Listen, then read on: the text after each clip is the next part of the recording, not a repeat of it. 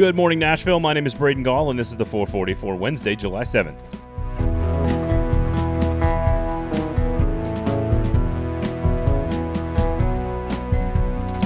Today on the show, a sports media pet peeve of mine, your golden nuggets for the week, but we begin with Tennessee wide receiver, entrepreneur, and general overachiever Grant Frerking as he explains exactly what is taking place inside of college football programs all across the SEC.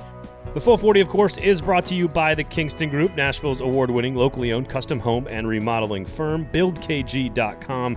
Go look at their work and let it do the talking. They will have a fixed price for you at the front end of the project so that they know exactly what it is that you want.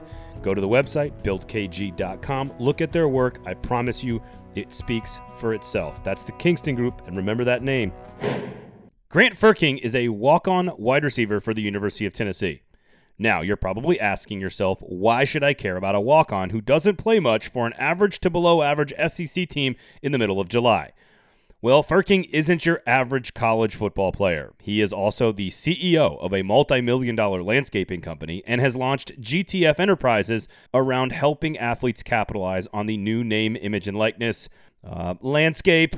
In college football. We had a chance to sit down with him on our Fringe Element SEC podcast this week. It will be out on Thursday. And he is quite simply one of the most impressive college athletes I have ever spoken to. I wanted to play you guys a little bit of this interview because he is one of the few athletes in all of college sports who can offer us an insight into both sides of the NIL equation. He is both an endorser for other companies as an athlete using his platform, but also is using his teammates to endorse his own companies as well. He is uniquely positioned and talented to speak to both sides of the name, image, and likeness equation. Well, you know what? I got a couple guys that are helping me on the business development sides and are, pursuing leads and kind of everything that's coming in our lap, processing it, seeing what we want to do, what we don't want to do. And that's on the GTF Enterprise front that's come about. When I saw this opportunity, I've had such a unique situation being a CEO of a company while also maintaining, a college athlete status within the SEC. So what I saw was, let's use that as leverage to be unique and be creative. So what I did is I really just looked within my own roster at Tennessee and was like, hey, let's promote our own brand with, 10 or 12 guys on our team. And if you look at those 10 or 12 guys and you'll see them, they'll continue to roll stuff out. We're doing it kind of staggered. But if you see those guys, and we're going to reach about 500,000-600,000 people between the guys that we're targeting that are going to promote our stuff. And that's not just football. We have guys from the basketball team at Tennessee. We got guys from baseball doing it. Grant Williams, who's with the Celtics now, actually just promoted our brand the other day. So we have a bunch of guys that, using my connections, I'm a big advocate of. Everyone always thinks, whenever they got to start something or whenever they need help with something, let's go look externally. And it takes so long to kind of find someone for help and get their advice.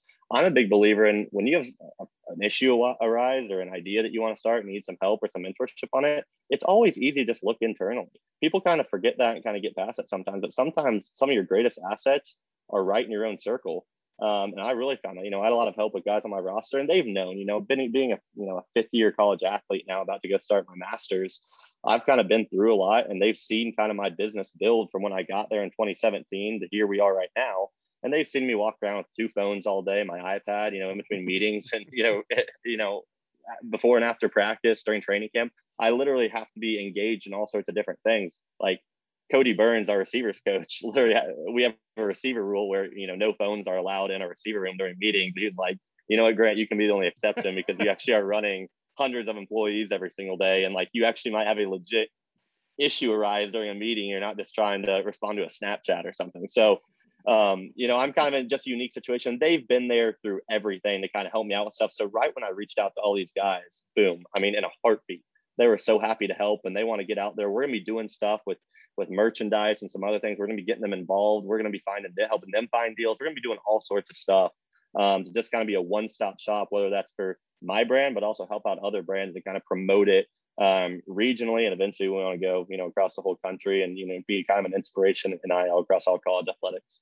That was Grant Frerking, a Tennessee wide receiver up in Knoxville, who is obviously destined for enormous things in life. Incredibly smart dude. Aaron Dugan and I sat down with him for almost 30 minutes to help people understand the name, image, and likeness issues that athletes are facing right now, what types of conversations are actually taking place inside of athletic departments, and what sort of dynamics are at play inside the locker room in the SEC. Grant was absolutely great. The entire interview was awesome. It'll be out on Thursday. That is the Fringe Element podcast, everywhere pods are found. Please go listen, rate, review, and subscribe.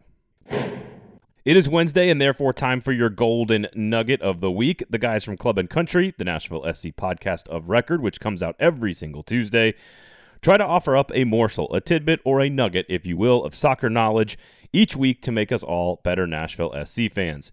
This week, we've got a pair of nuggets about own goals and what it means to shut out the Philadelphia Union. Yeah, and as you mentioned, two of the first three games of the year were the only other times they were shut out. And Columbus and NYCFC are pretty elite teams to be able to pull that off against Philadelphia Union. It seems so far that you have to be an elite defensive team. It hasn't felt necessarily like Nashville is elite defensively at times this year, but maybe we're seeing this team rounding into form a little bit. Wrapping up our nuggets of the week, of course, Walker Zimmerman saving an own goal, I believe in the 88th minute at the end of that one. Would have been the first in club history? Yeah, and there was one off the post. Olivier Mbaizo for Philly put one off his own post as CJ Sapong was trying to slide in for that brace as well. Nashville has not conceded an own goal, nor have they benefited from one in their club history yet. So neither side of the pitch, I would imagine they're the only club with that stat, unless FC Cincinnati or Inter Miami has done it in the last couple years, just because it happens over time as you play more than one season worth of games. It's going to be something really interesting to watch going forward. Is it going to be Nashville accidentally putting one in their own net, or are they going to be the ones to benefit from it the first time that it happens in club history? Those were your golden nuggets for the week. Be sure to subscribe to the Club and Country pod, out every single Tuesday, with Wes Bowling and Tim Sullivan covering Nashville SC soccer only on the 440 Sports Network. So I'm going to take a second here to get something off my chest, something that really pisses me off about sports talk mediums, primarily radio, and maybe this is a little too inside baseball, I don't know. But one thing I cannot stand about radio shows, radio hosts, and in my case, podcast hosts, is this time of year, the inability or lack of creativity to come up with interesting and compelling topics. I'd like to think that you listen to this product, the 440, every single morning, and every single other show on this platform, because we give you something thoughtful and creative and compelling to listen to about your favorite sports teams every time you tune in. And what I don't want to hear when I tune in to anything are hosts who program their shows around internet rankings. This is the time of year, however, when the internet explodes with rankings. We're ranking quarterbacks, we're ranking coaches, we're ranking programs, we're ranking dynasties, we're ranking championship teams, we're ranking all-time this and all-time that.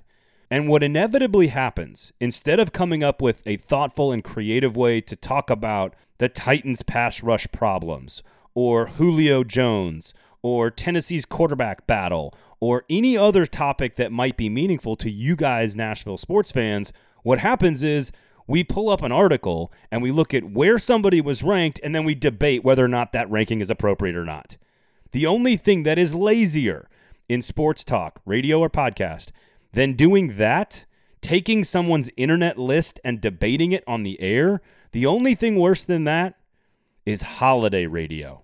Again, I realize this might be something that only bothers me. If you guys love it, please tweet me at Braden Gall. Tell me I'm wrong about this. But I cannot stand listening to people debating other people's lists. I want to know what you think. I'm listening to your show. Tell me what you think about this particular topic.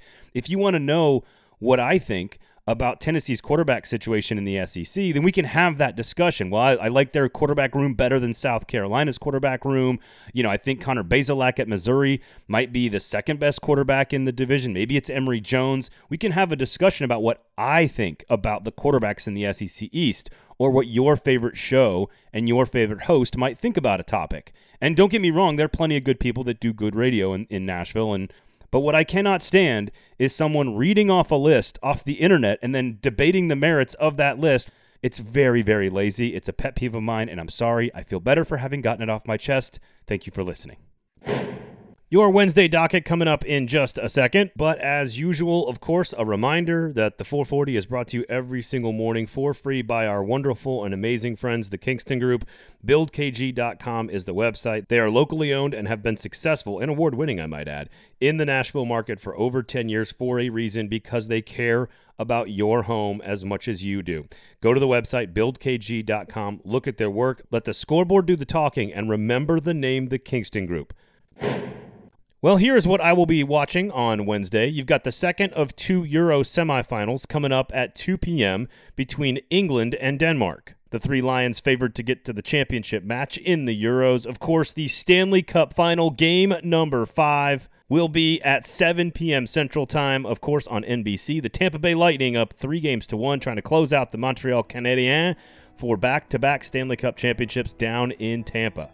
In Major League Baseball, the second-place Atlanta Braves are at Pittsburgh at 11:35, and the first-place New York Metropolitans are hosting Milwaukee at 6:10.